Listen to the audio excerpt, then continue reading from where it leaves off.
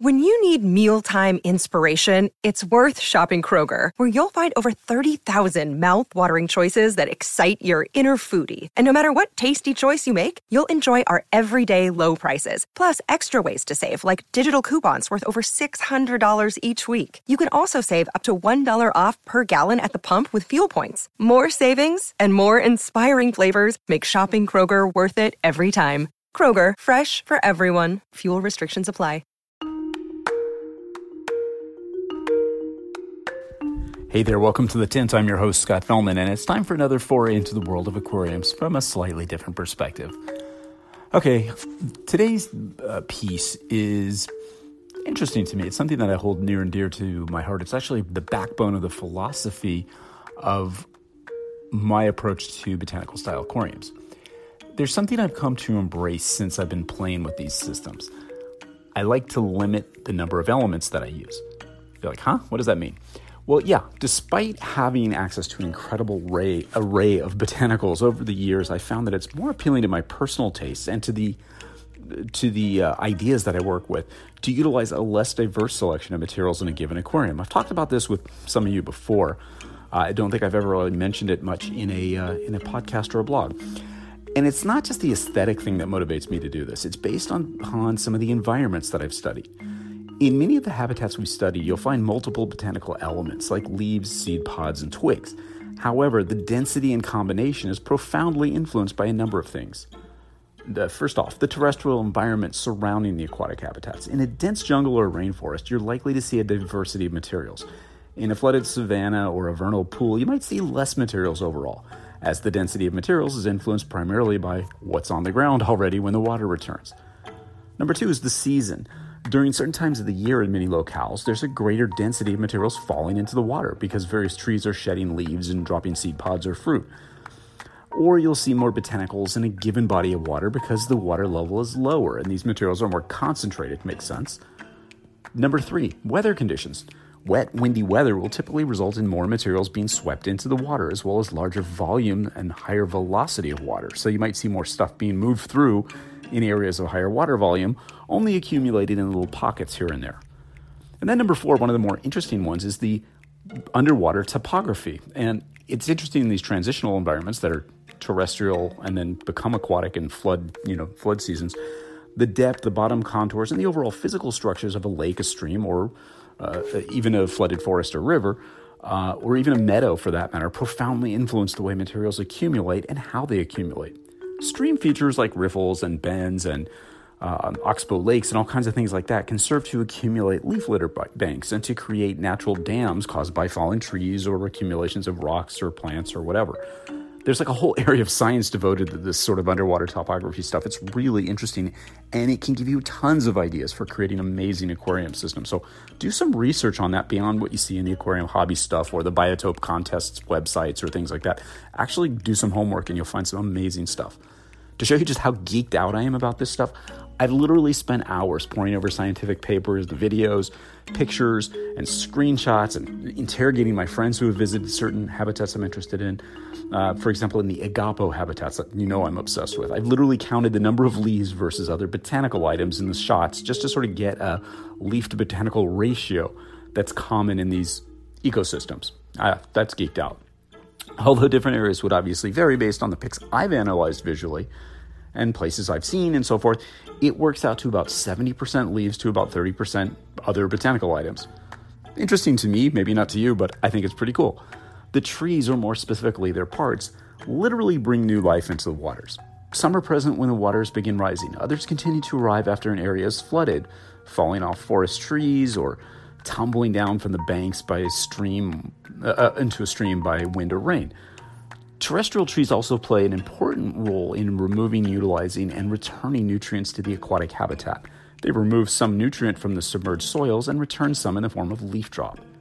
Now, interestingly, studies show that about 70% of the leaf drop from the surrounding trees in the agapo habitats occurs when the area is submerged, but the bulk of that is shedded at the end of the inundation period. That's interesting to me. The falling leaves gradually decompose and they become part of the detritus in the food web, which is essential for many species of fishes. This late inundation leaf drop also set things up for the next round, providing a starter set of nutrients, doesn't it? Interesting. The materials that comprise the trees are known in the ecology as allochthonous material, something imported into an ecosystem from outside of it. You've heard me use this a lot, and extra credits to you if you can pronounce the word on the first try. It took me a few.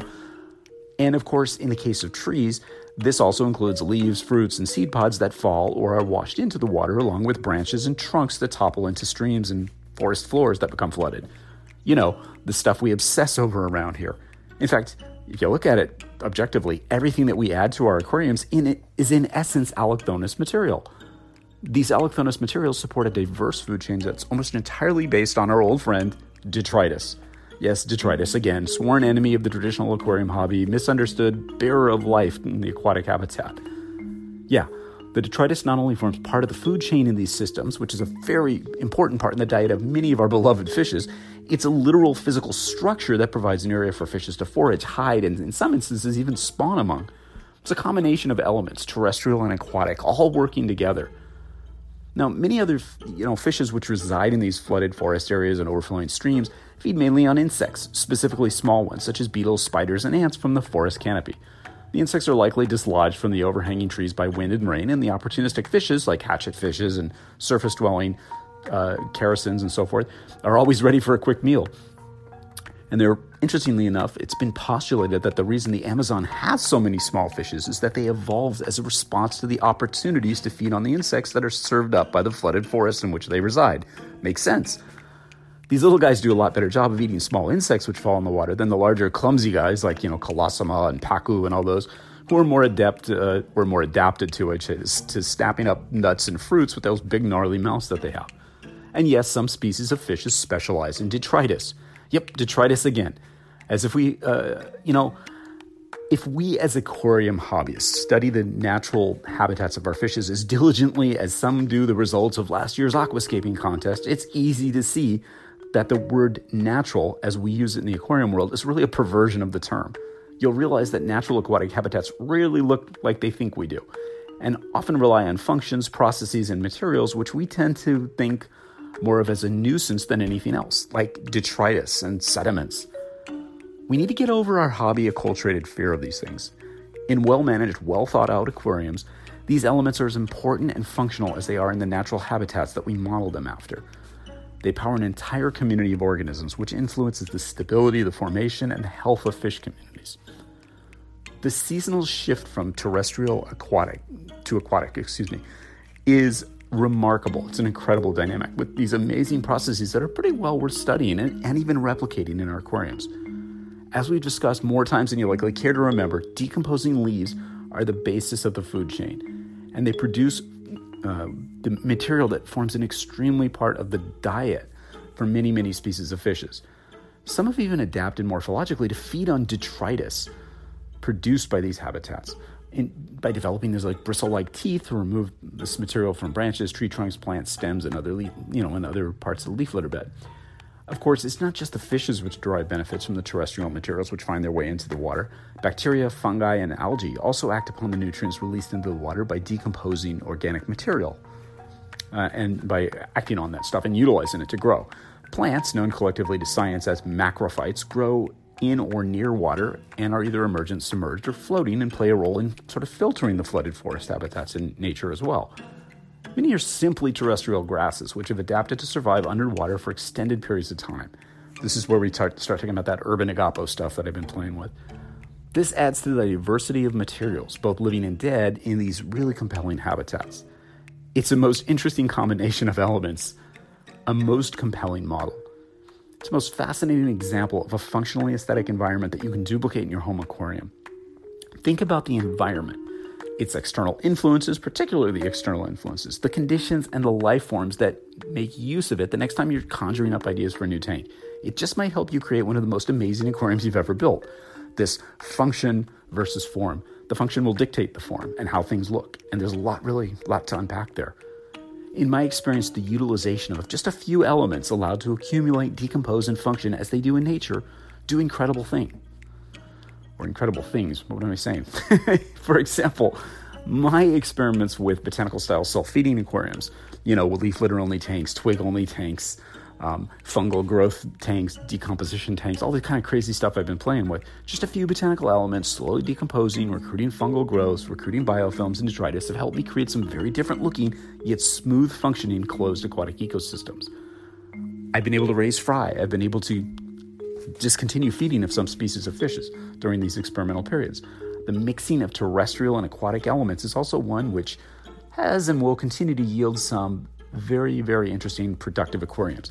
I've reared a number of species of fry in these fusion systems, like killifish, for example, with remarkable success and limited, if any, supplemental feeding in some cases. I've done this with annual killifish, like some of the South American annuals and a few African annuals, like Nothobranchius, where I haven't fed anything until their juvenile phase, where they actually look like fishes.